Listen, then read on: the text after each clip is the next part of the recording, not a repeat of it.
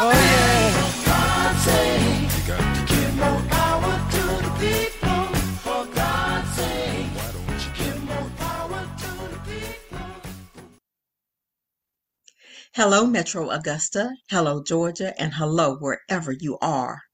This is Janice Allen Jackson welcoming you to the February 7th edition of Local Matters, a show designed to make you a more confident voter and a more engaged citizen. As always, our show today is brought to you as a service of my consulting firm, and that is Janice Allen Jackson and Associates, where we provide services to local government and nonprofit organizations. If you haven't already, please follow Local Matters on Facebook, and of course, we ask you to subscribe to our YouTube channel. When you follow and subscribe, you get notifications when we drop new episodes, and you also get a chance to see other information that we do post on our Facebook page. Additionally, that lets us know that you support our efforts. Today, we are going to talk about some work or an upcoming election that is happening in our area.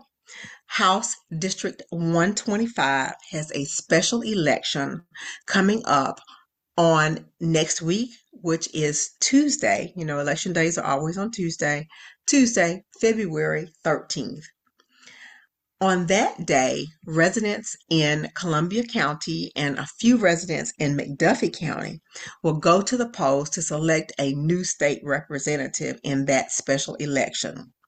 Of course, early voting started back on January 22nd, and now they're in crunch time in this election. This seat was created when a former state representative, Barry Fleming, was appointed to the Columbia County Judicial Circuit. You may recall that Judge Blanchard announced that he was retiring, and it is the duty and responsibility of our governor, Governor Brian Kemp, to appoint a new judge for that seat. You may recall also a couple of years ago, I did an episode that reviewed the powers of the office of governor, and I talked about how powerful governors are. And this is one example. If a judge retires in the middle of his term or has to step down for whatever reason, the governor solely has responsibility for appointing a new person to that seat. In this case, Representative Fleming has served for several years, and he's also been a well-known conservative, has had a leadership role in the House of Representatives. And if I'm not mistaken, he also played a role in some of the more significant changes to Georgia voting law over the last several years. So Governor Kemp elevated him. I think he was officially installed or took office on January 10th. So that created an opening for a new election for District 125. You may also recall that District 125, the district with that number, used to be in Richmond County because that was the district that I lived in. But with the changes in the last redistricting process, I'm now in 130, and people in Columbia County are now in 125. As I said, folks in Grovetown, Appling, and also Deering area of McDuffie County are in this new district. If you want to find out if you're in this district, please go to the Georgia Secretary of State's office, specifically the My Voter page, MVP, to figure out what district you are in and if you are to vote in this particular election. To give you an idea of how important it is that we pay attention to who it is that we elect to the state legislature, I took a look at laws that went into effect on January 1 of this year, which is to say these were laws that were approved by our state legislature. They range from tax issues to consumer issues, insurance issues, etc. So a lot of times when we will think, hey, there needs to be a law against something, it would be the state legislature that would create that law. For example, the things that went into effect on January 1 included the Consumer Access to Contracted Health Care, or what's referred to as the CATCH Act. This act ensures that consumer access to quality health care by setting adequacy standards for network plans offered by insurers, and guarantees that everyone with insurance has access to primary and specialty care, mental health care, pharmacies and laboratories, and substance abuse treatment programs. So this is very important. We know many times commercial insurance paved the way for physical health, but didn't necessarily take care of substance abuse and mental health. So this is a change that those things are now guaranteed in Georgia. Also of particular interest to me is that there was a House Bill 128, which was geared or is geared to provide for representation of minority business enterprises, women, and veteran-owned businesses in the procurement of state contracts. So that has always been something that I've been curious about, and always, quite frankly, wish Georgia would do more about. In my exposure to other states, many of those have more significant regulations and structures in place to ensure that women and minority-owned businesses got a chance to contract with the state. This bill, I took a quick look at it before I recorded this episode. It appears to give tax advantages to prime contractors that use minority and women-owned subs, but I have to dig into that a little bit more. But that's something that any of us can do to get a better understanding of how these bills work. Also, the state legislature looks at issues like prestige license plates and special license plates. That would seem to be a relatively minute issue, but somebody does have to govern it, and of course the state issues those license plates.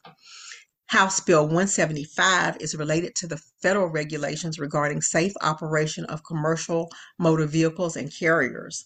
Specifically, it allows prestige license plates and special plates to be issued for state constitutional officers and members of the Georgia Public Service Commission. Also for retired members of the active reserve components and the Georgia National Guard, and members of Kappa Alpha Psi Fraternity Incorporated. It also amended the code related to constitutional exemption from motor vehicle tax for disabled veterans. So again, the state legislature has control over who has to pay what types of taxes, and they exercise their right in this particular case. Also, they made decisions related to ending unwanted auto renewal subscriptions, which is probably a big deal for many of us because a lot of times those subscriptions will renew before we know it. There was House Bill 528, which is geared to make it easier to end unwanted auto renewal subscriptions online, and to protect restaurants from third-party delivery services by requiring a written agreement between the restaurants and the third party. So earlier I mentioned consumer protection. This is a good example of how the state regulates that and makes sure that we as consumers have a little more rights and won't necessarily be stuck with subscriptions that we don't care to carry anymore. Really important in last year's legislature that went into effect on January 1 is the Mental Health Parity Act.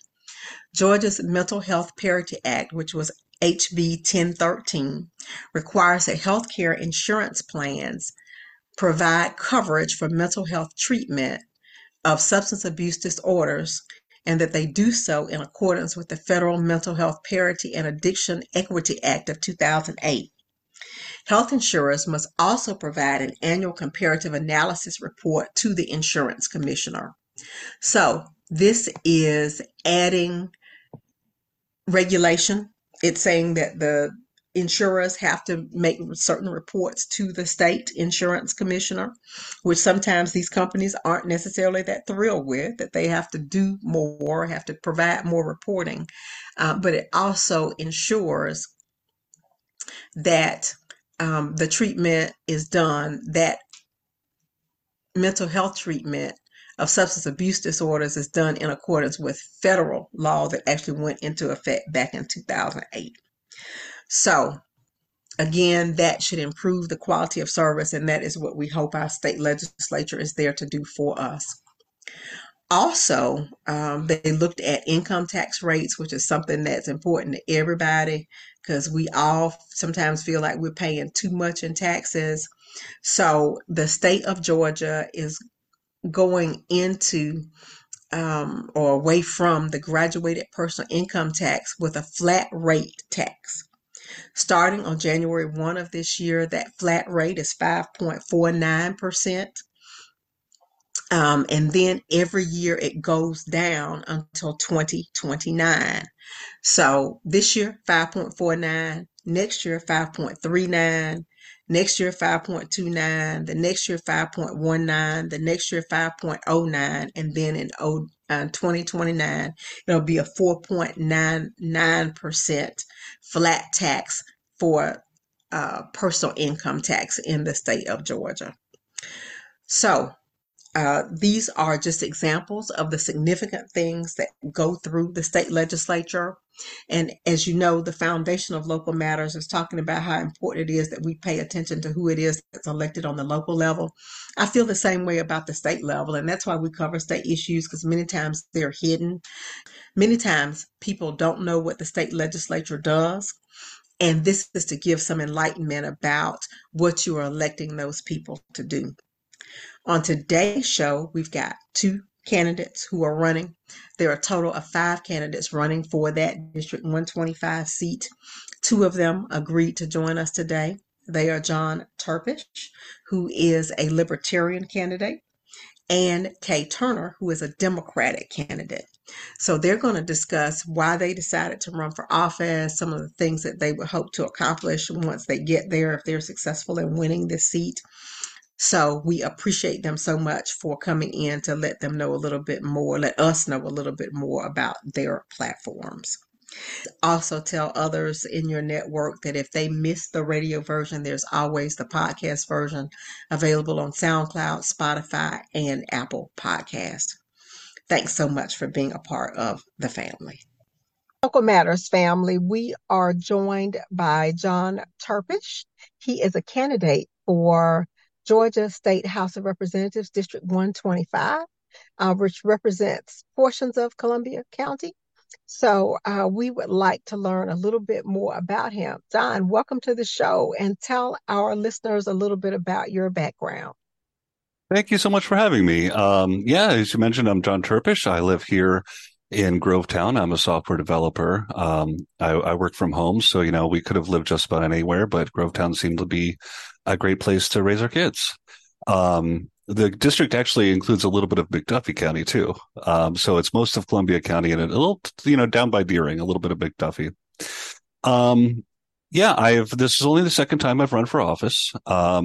And I am running as a libertarian, which is, one of the more ideological opposition groups, right? We're all about the individual freedoms, individual rights. And it's not a broad coalition that's just meant to win elections. We actually have a particular vision we seek. Okay.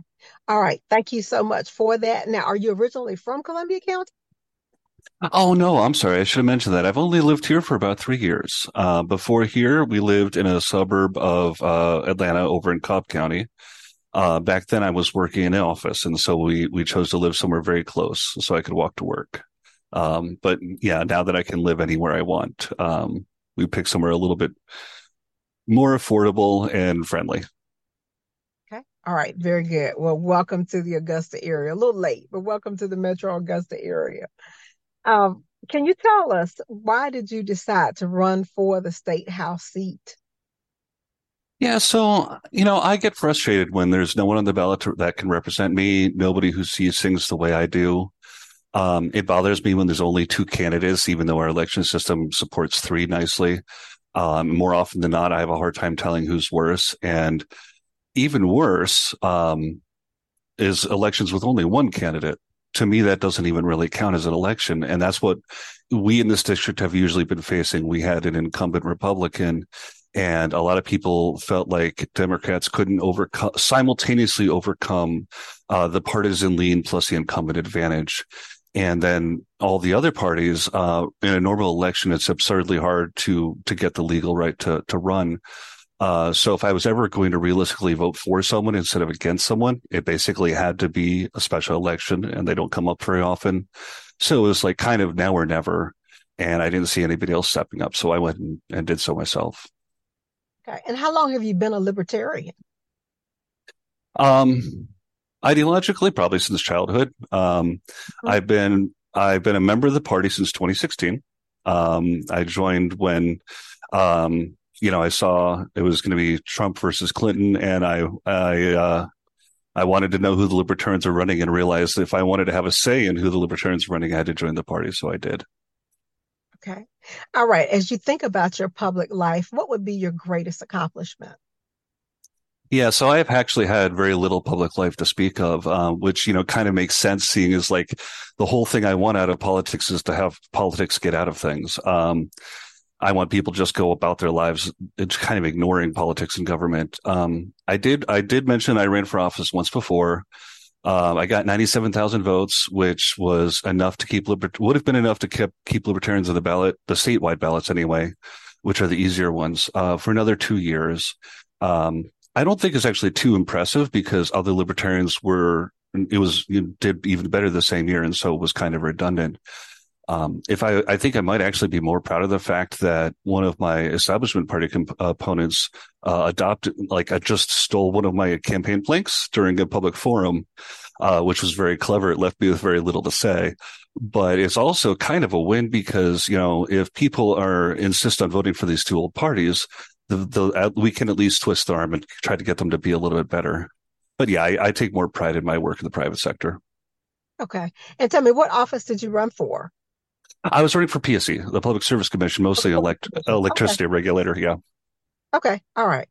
All right. And the last question we have for you is, do you think that the legislative delegation representing Metro Augusta has been effective in improving conditions for people in your area? Mm.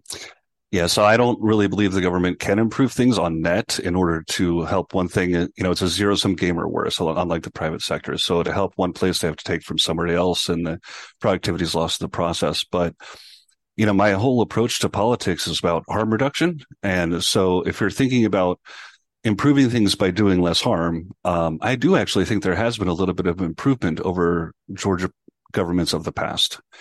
But it just kind of gets to the point of like things could always be worse. And that's certainly true. We don't live in North Korea. Things are not that bad here. But it doesn't mean things couldn't be better. I look at there's this Freedom in the 50 States report. And a lot of people disagree with their metrics or their methods. I have issues with some of their weightings about which issues matter more or less. But it's a pretty good ballpark approximation of kind of where we're at, I think. And they rank Georgia as number 5 in economic freedom and number 38th out of the 50 states in personal freedoms. So I think we should, we aim for top 3 in both. You can't aim for top 1, otherwise you're just playing to whatever they want you to play to. But on the economic side, that would be things like taxation, occupational licensing, and zoning restrictions. On the personal side, it would be more things like reforming asset forfeiture, limiting excessive fines and takings, and not sending so many nonviolent people to prison. Um, I know some of my people in my district get a little bit nervous when I talk about not sending people to jail or prison who might otherwise have gone. But like, think about it this way. Georgia has 3 times the incarceration rate of Minnesota. And are Georgians really 3 times more likely to be a violent criminal than Minnesotans? I don't think so. I think Georgians are decent people. So, I think the answer is we're sending too many people to prison, like whether that's for nonviolent crime that could have been handled differently. In some cases, things that shouldn't be against the law at all. And in some cases, people are in jail that haven't even been convicted of anything. Um, All right. We're about out of time, but there is one more question I want to ask. If people want to learn more about you, is there a campaign website or social media page or any place they can go? Absolutely. www.turpish.vote is the website, and at the bottom it has links to the various socials. Okay. All right. Thank you so much for taking this time to be with us here on Local Matters. Thank you. Thank you for having me. Local Matters family, we are joined by Kay Turner, who is running for State House District 125, Georgia legislature. She's running for that seat. The special election takes place on February 13th. Is that right, Ms. Turner? Yes, February Okay. 13th. Okay, so we thank her so much for making herself available to talk to the Local Matters family a little bit about herself. So could you just start off by telling me, hey, are you a native of the area? How long you've been in the area? Just what do you want the registered voters of District 125 to know about Kay Turner?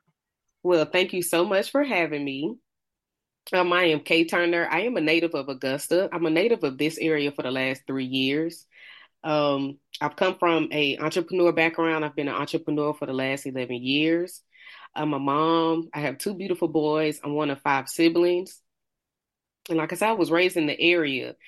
Just a little bit more about my background as an entrepreneur. I come from cosmetology education as well as being a cosmetology instructor as well as a salon owner, and I have a brand management company.